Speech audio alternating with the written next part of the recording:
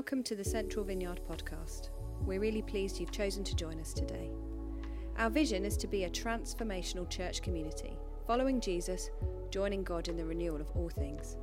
We'd love for you to join us in person if you're able to on a Sunday morning. If you would like more details, you can visit our website at centralvineyard.co.uk.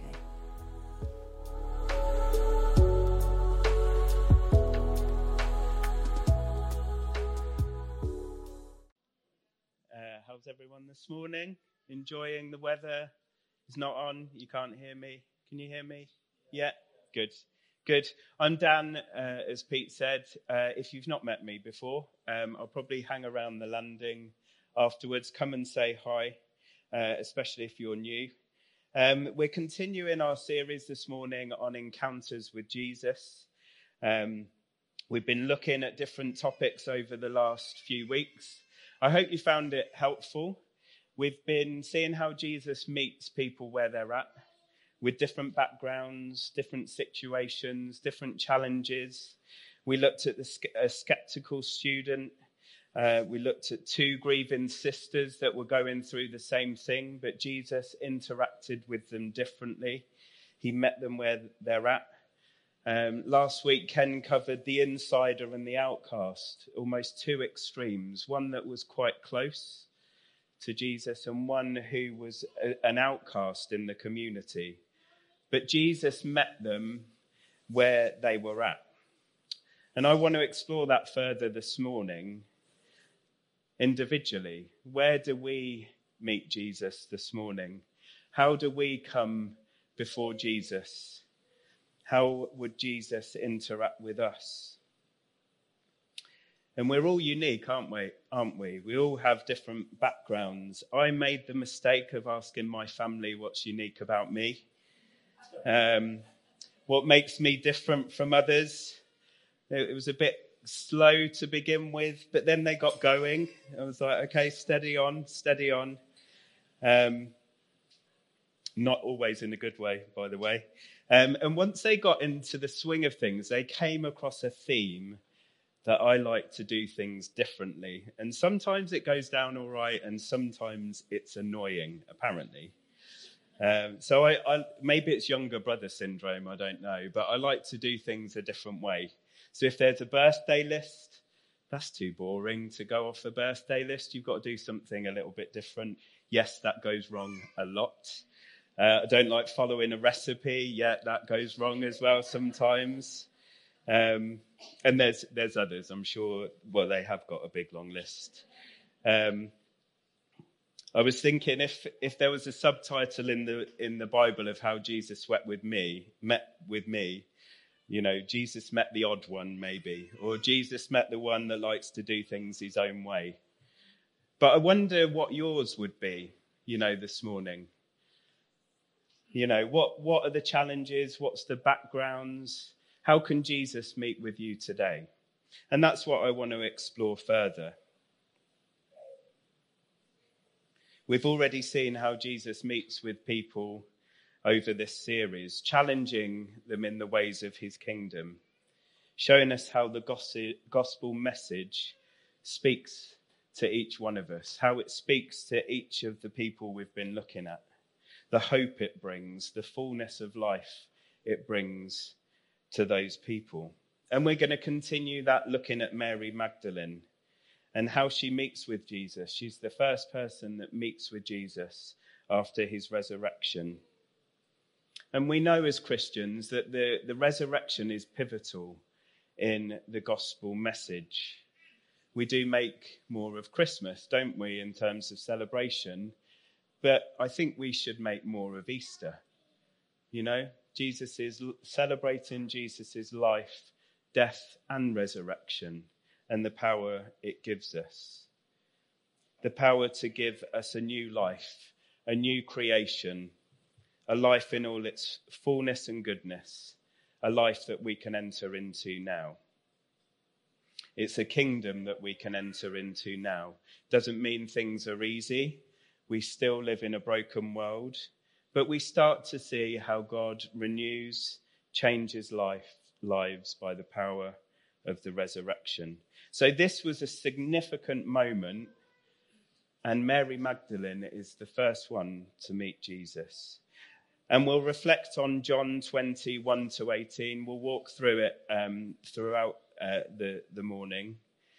But we're going to look at three things. One is understand a bit more about Mary Magdalene, who she was. We're going to read that Mary shows up. She's there at the tomb on the morning of the third day. And we see how Jesus interacts with her and shows her the fullness of grace. So first of all, who's Mary Magdalene? Let's get to know a little bit more about her. So she is mentioned in all four Gospels. We read in Matthew, Mark and Luke that she supported Jesus in his ministry by personal means, by financial means. In Luke 8, we learn that she was liberated by Jesus of 7 demons. We learn that she was at the foot of the cross when he died with Jesus' mother. We read that she witnessed his burial. And here we read that she was the first to witness his resurrection. And Jesus also commissions her first to go and tell the disciples, go and tell others about the resurrection. Magdalene probably comes from her hometown of Magdala, which was on the Sea of Galilee. So inevitably she would have met Jesus during his ministry as he was going round Galilee, and then followed him. She was certainly a follower of Jesus. She followed and proclaimed him. So she was quite prominent during Jesus' ministry. She might not have had the kind of front seat, but she was there for a lot of his ministry.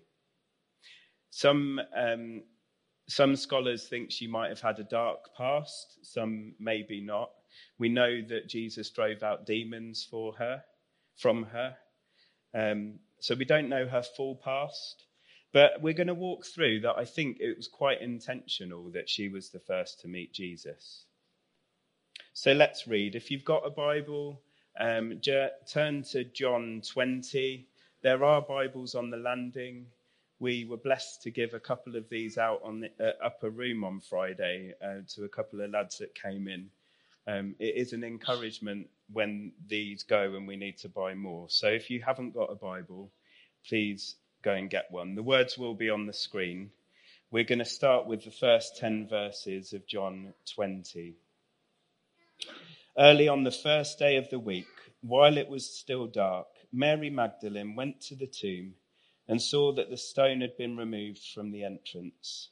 So she came running to Simon Peter and the other disciple, the one Jesus loved, and said, "They have taken the Lord out of the tomb, and we don't know where they've put him."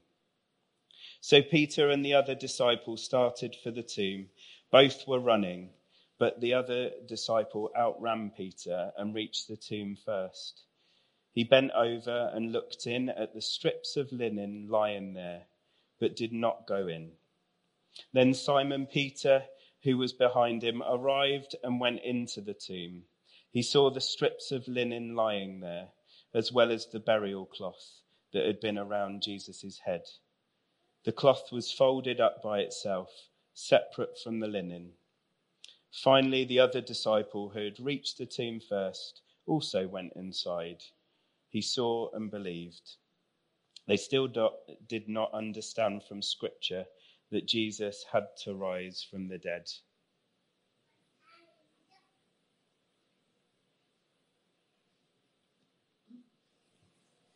I missed out a verse. Then the disciples went back to their homes. There you go. So we read that Mary showed up. She showed up while it was still dark, before the sun came up. And she saw that the stone had rolled away. For that moment for her, it was another twist of the knife. Someone had taken him away, she thought. There was still no hope, no faith, no maybe, just maybe he could have risen. We don't read that crossed her mind. I mean, everyone in the ancient world knew that resurrection didn't happen. More, they knew it couldn't happen. They spoke of it in the classical world of Greece and Rome as something one might imagine, but would never actually occur for them. They never thought it could or would. The Jews began to believe that it could, not all of them. The Sadducees resolutely stuck out against it. They believed that we would all be resurrected at once. I mean, it's a bit like today. It seems unbelievable that somebody would rise from the dead. It simply feels impossible. I mean, would you believe it right now if somebody told you? And it didn't cross Mary's mind at that point. It didn't cross Peter or the other disciples' minds either. But Jesus never kept it a secret. We read time and time again that he would say that he would rise again. In Mark 8, 9 and 10, he says it 3 times. In Mark 10, 33 to 34, it says they will condemn him to death and will hand him over to the Gentiles, who will mock him and spit on him, flog him and kill him. 3 days later, he will rise. And it was well known, not only by Jesus' followers. His enemies had stationed a guard at the entrance to the tomb, we read in Matthew 27. So why weren't all his followers camped outside the tomb on the 3rd day with their party hats and maybe having a feast, ready for Jesus to come out the tomb? And their faith wasn't there, I don't think.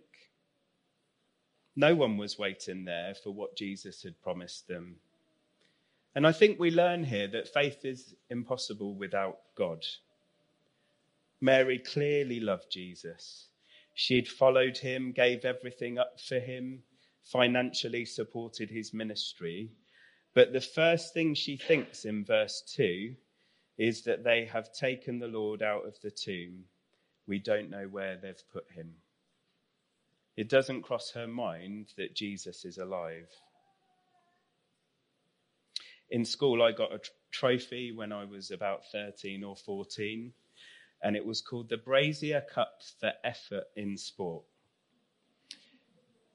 which I wasn't very encouraged with. It was a trophy, yes, but it was basically saying, Dan, you're not brilliant, but at least you show up. You know, at least you have the effort. And of course, my mates found that hilarious. For football fans, I was a bit like the Gary Neville of my year. I'd show up, I'd put the effort in, but probably not the best footballer. And I actually kind of think that happens with Mary here. She showed up. She didn't show up with the best or biggest faith that Jesus was going to be raised. She showed up. She was drawn to Jesus. And it is the polar opposite of the way the world works, isn't it? We have to perform before we're accepted normally. We have to fit in to be accepted. We often feel that we need success to be accepted. But Jesus works in the other way. He just wants you. And we'll come on to that a bit more later. But then we read quite a curious thing. So the linen cloths were lying there. Someone has not only taken the body away, they have first gone to the trouble of unwrapping it. Why on earth would you do that? It's like going into our son's room and everything's tidy. Something doesn't feel right. And I think we learn here that while faith is given, it's a gift from God, it's also rational. We see the evidence of God's work, God's kingdom breaking into our lives. Jesus had raised, he'd taken off his cloths, his burial cloths, and he'd put them there. And our minds are part of our being rational, looking at evidence. We do need to be convinced in our minds that it's true. The Bible talks about loving the Lord your God with all your heart, with all your soul, with all your mind and all your strength. It's about our hearts, our passions, our desires, but it's also about our minds. It's about our souls and our spirit, our intellect, and also our strength, whether physical, mental, and spiritual. So we do need evidence. And one evidence that we see here, again, it turns everything on its head, was that Mary was a woman. Why would Mary be the first witness to Jesus? In that culture at the time, a woman's testimony wouldn't be accepted in Jewish or Roman courts. If you were going to fabricate a resurrection, you try and find somebody with high standing that could be a witness to convince everyone that it actually happened. But I think it was very intentional that Mary was the first. And there were other women, quite a large amount of women, that were first witness to Jesus' resurrection. So how could that possibly be? Well, I think it's because Jesus is higher than rulers and authorities. It didn't need to be held up in court. It needs to be held up in our hearts. Whilst in a way it shows that Jesus' death wasn't fabricated, as most early witnesses were women, it does need to be weighed up in our own minds, our own hearts, as we make the decision to follow Jesus. It's natural to have doubts. It's natural to convince ourselves that these things aren't true. The question to answer this morning is whether you believe it's true, not whether it's relevant or whether it's attractive, but whether you believe that Jesus' life, death, and resurrection is true. If you believe it's true, it becomes relevant, it becomes attractive, and we believe it's transformative. And we see evidence of that as Jesus works his kingdom out in us. Tim Keller, in his book Encounters with Jesus, invites us to doubt our doubts. He says, first of all, doubt your doubts. Be skeptical of your own skepticism. Why? Because you must realize that you are not completely objective. Maybe you've had a very religious parent whom you dislike, or you've had a bad experience with an inconsistent and insensitive group of Christians. So to take seriously at least the possibility that it is true, why not consider praying? Why not say, God, I don't know if you're there, but I do know what prejudice is like, and I'm willing to be suspicious of it. Therefore, if you're there and if I'm prejudiced, help me get through it. Mary showed up. She may not have had the perfect faith, the perfect approach. She may not have initially believed in Jesus' resurrection, but she showed up for Jesus to work in her. Let's read on from John 20, from 11 to 18. Mary stood outside the tomb crying. As she wept, she bent over to look into the tomb and saw two angels in white, seated where Jesus' body had been, one at the head and the other at the foot. They asked her, "Woman, why are you crying?" They have taken my Lord away, she said, and I don't know where they've put him. At this, she turned round and saw Jesus standing there, but she didn't realize it was Jesus. "Woman," he said, "why are you crying? Who is it that you're looking for?" Thinking she was the gardener, she said, "Sir, if you've carried him away, tell me, where have you put him? And I will get him." Jesus said to her, "Mary." She turned towards him and cried out in Aramaic, "Rabboni," which means teacher. Jesus said, "Do not hold on to me, for I've not yet returned to the Father. Go instead to my brothers and tell them, I'm returning to my Father and your Father, to my God and your God." Mary Magdalene went to the disciples with the news, "I have seen the Lord," and she told them that he had said these things to her. I got a little sidetrack when I was preparing this, as I was reflecting on the resurrection and almost the believability of it at that time. We learned a couple of weeks ago, we looked at Lazarus getting raised to life. Surely this was the same. You know, there was witnesses to seeing Lazarus raised to life. So surely it's a little bit more believable that Jesus is. And actually, I think the answer is no. And the answer is quite critical very critical in our faith. Jesus raised Lazarus back to the present life. Jesus had the power to raise him back. But it was still possible for him to die again. And he would go on to die his life. Lazarus needed somebody to untie his burial cloths. Jesus not only died, but he went through death to bring a new world, a new creation, giving a new covenant and a new kingdom, where death to self is defeated, and life to its fullness could begin. Jesus said on the cross, didn't he? It is finished. He wasn't returning to his old life. He was coming back with victory over death, over sickness, in breaking the kingdom into the world now.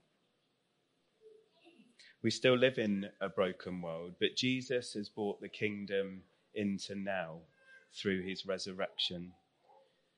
We see his miraculous renewal of things now, and he guarantees that they'll be to their fullness when he returns.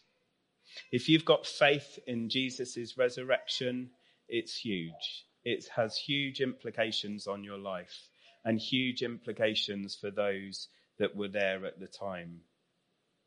It means what he said was true, and it brings the power of resurrection, of new life. And note also the change of tone in Jesus. Up to this point, he'd spoken about the Father, or my Father who has sent me. He called his followers disciples, servants, or friends. But it's changed. Let's read the force of verse 17. Jesus says, "Go and say to my brothers, I am going up to my Father and your Father, to my God and your God." We're now part of the family. The new life has brought us to be brothers with Jesus and into God's family as his children. We're part of his family. We're part of the kingdom of God. And Jesus interacts with Mary in this way. He didn't condemn Mary's unbelief. He stood right in front of her. She didn't even recognize him at first. He didn't expect faith first without his inbreaking presence. He shows Mary grace. Verse 14 to 16. Let's read that again. At this, she turned around and saw Jesus standing there, but she did not realize it was Jesus. He asked her, "Woman, why are you crying? Who is it that you're looking for?" Thinking he was the gardener, she said, "Sir, if you've carried him away, tell me where you've put him, and I will get him." Jesus says one word. She said to her, "Mary." She turned toward him and cried out in Aramaic, "Rabboni," which means teacher. Jesus calls her by name. This is his reaction to her. He simply says, "Mary." And then the realization of Jesus' resurrection came onto Mary.